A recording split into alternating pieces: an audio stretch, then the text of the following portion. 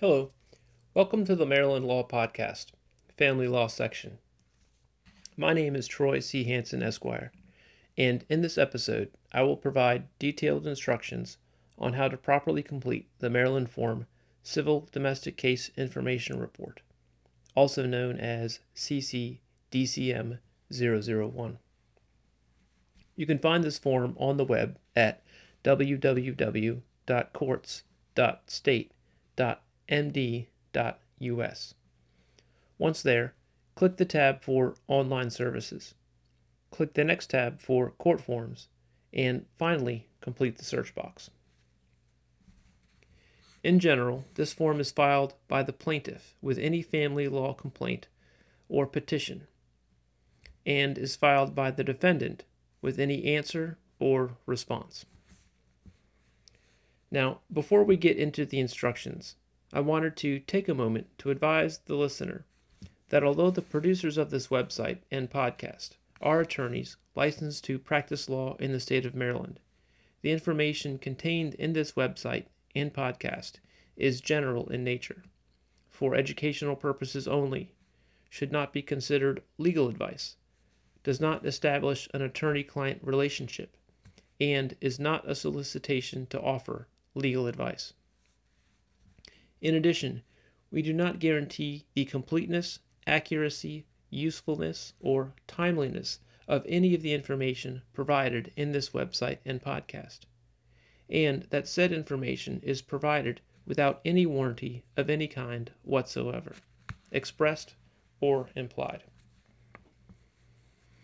One more thing before we get into the instructions.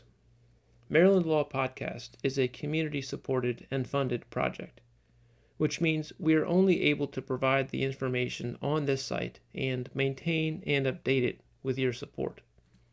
So if you found any of the information contained in this website and podcast educational, or are simply supportive of providing greater access to our legal system, please consider supporting us by leaving us a review and a rating and/or making a donation. Every bit helps, and we appreciate your support. Okay, let's take a look at the Form Civil Domestic Case Information Report CC-DCM 001. This form is divided by headings in bold and all caps that run down the middle of the form, and is designed to give the court information about how to contact you and what the case you are filing is about. At the top of the form is a space for you to enter the county of the circuit court that you are filing into. The first box contains the heading Directions and references the rules which require the form to be filed with a complaint or petition and an answer or response, as stated previously. The second box contains a number of fill-in-the-blanks and squares to check. We will go through each of these in the order they appear on the form. At the top of the box on the left, you will find the words Form Filed By, with a square in front of the plaintiff and a square in front of the defendant. Here, if you are the plaintiff and are completing this form, check the box in front of Plaintiff. And if you are the defendant and are completing this form, check the box in front of Defendant. On the same line is a space for the clerk of the court to enter the case number if you are filing a new case. If you are filing into an existing case, insert the case number there. Next is the case name. Here, enter the plaintiff's last name on the left side of the verses, and enter the defendant's last name on the right side of the verses. Next, 3 fill-in-the-blanks are there for you to enter your full legal name as it appears on a government ID, your phone number, mailing, and email address. Be sure this information is entered correctly, because the clerk will use this information to contact you about your case and identify you as a party if you contact the court with questions about your case. The next section is for you to enter the name, phone number, address, and email address of the attorney that is representing you. If you do not have an attorney, check the box under the attorney's email, which indicates that you are not represented by an attorney. This can change at any time if you hire an attorney. Finally, the related cases pending squares are for you to indicate to the court whether or not there is another case in the system that is related to this one. For example, if you're filing a complaint for child support and there is a custody case that involves the same children, you would check the yes square and provide the case number for that case if you have it. If there are no other related cases in the system, check the no square. The next heading is pleading type. Here, you indicate if your case is a new case or an existing case. Your case is a new case if it is original, or in other words, it is the first time you or the other side have filed paperwork with the court for this civil domestic family law issue. Your case is an existing case if you are asking the court to change, amend, or modify something the court has already ordered, or if the court has ordered something and you are filing something as a result of that order. For example, a contempt. So here, if your case is an existing case, check the post-judgment box if you are filing something as a result of an order or judgment. Or check the amendment box if you are asking the court to change, amend, or modify a court order. Next is the heading Special Requirements.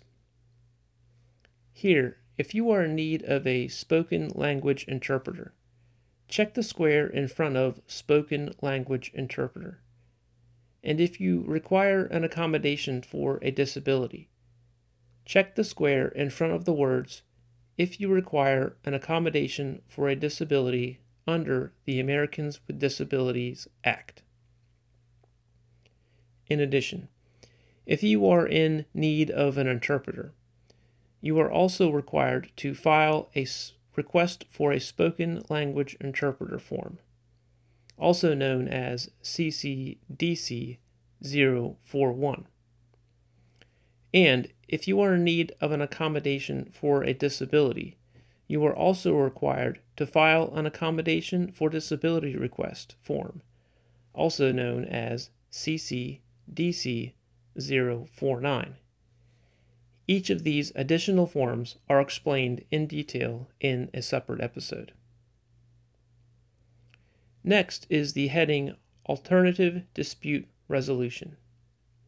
Here, you indicate to the court if you think that your case is appropriate to be referred to a type of alternative dispute resolution, and offer squares to check if you think mediation, arbitration, a settlement conference, or a neutral evaluation is appropriate. In general, mediation is an attempt to reach a resolution by agreement, with the help of a mediator. Arbitration is a process where both sides present their case to an agreed-upon third party, an arbitrator, and that third party decides the outcome. A settlement conference is an informal meeting between the parties and the court in an attempt to resolve some or all of the case. And a neutral evaluation is a process where a third party is appointed to evaluate the strengths and weaknesses of both sides of the case. In general, a case is appropriate for one or all of the alternative dispute resolutions if you believe in good faith that the alternative dispute resolution will be beneficial to you or a child involved in the case. However, if there is an allegation or history of abuse, alternative dispute resolution is likely not appropriate.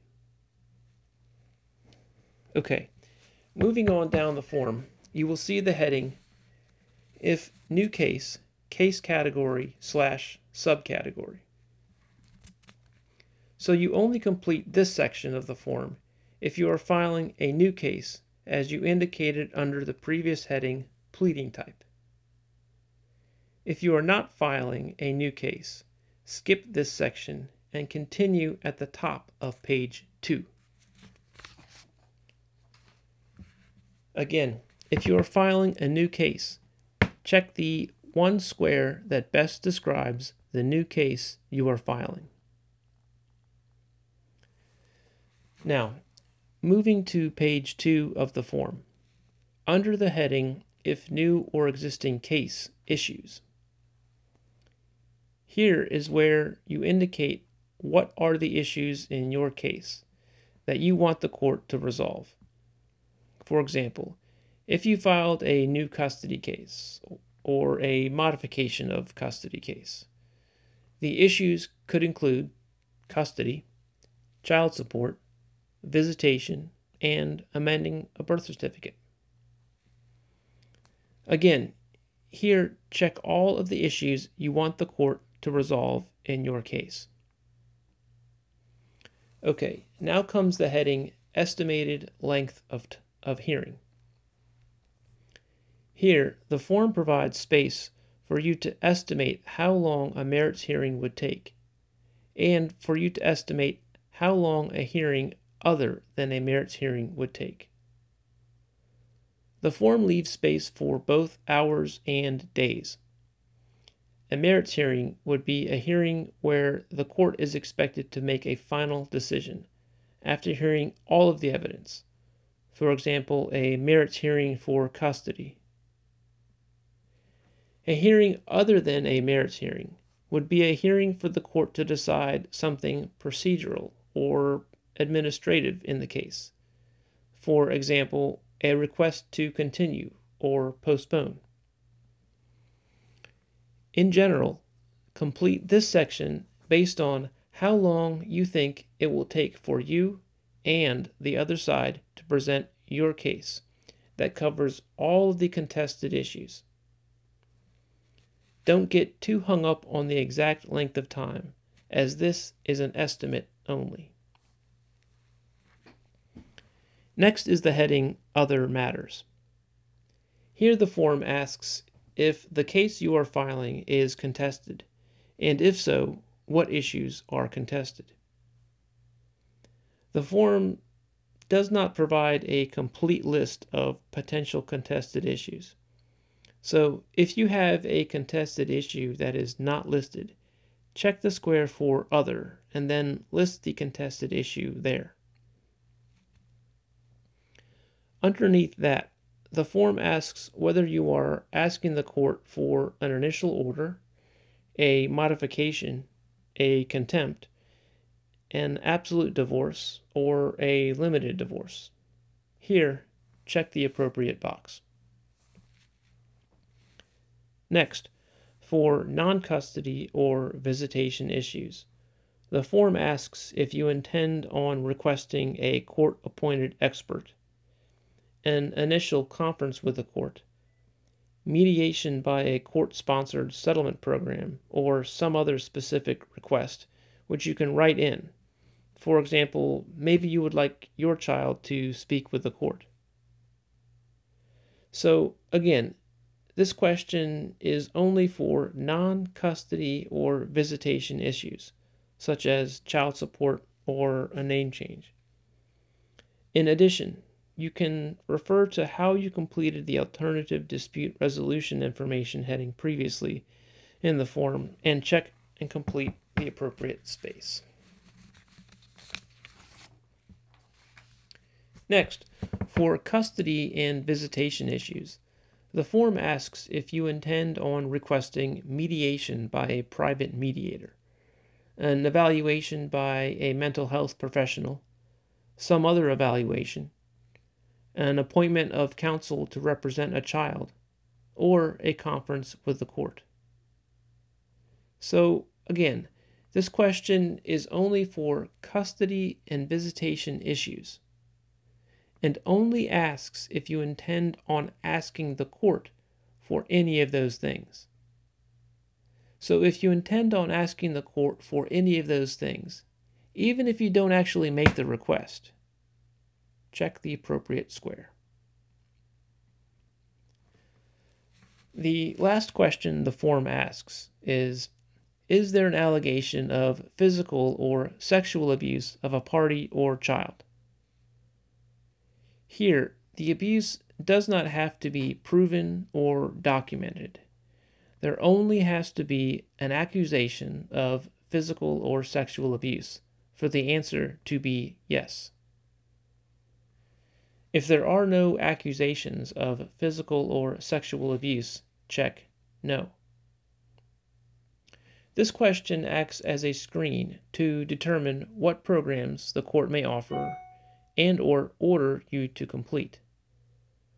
Some of these programs may require some form of interaction with the other side of this case. So keep that in mind when you answer this question. Finally, at the very bottom of the second page is a space for you to date, sign, and provide your address and printed name. If you need more space to complete any part of the form, write the words "See attached" and attach a separate page with the information you wish to provide. Now, once you have completed the form, make at least 2 copies so that you have 1 original and 2 copies. You will file the original, keep 1 copy for your records, and use the second copy for service.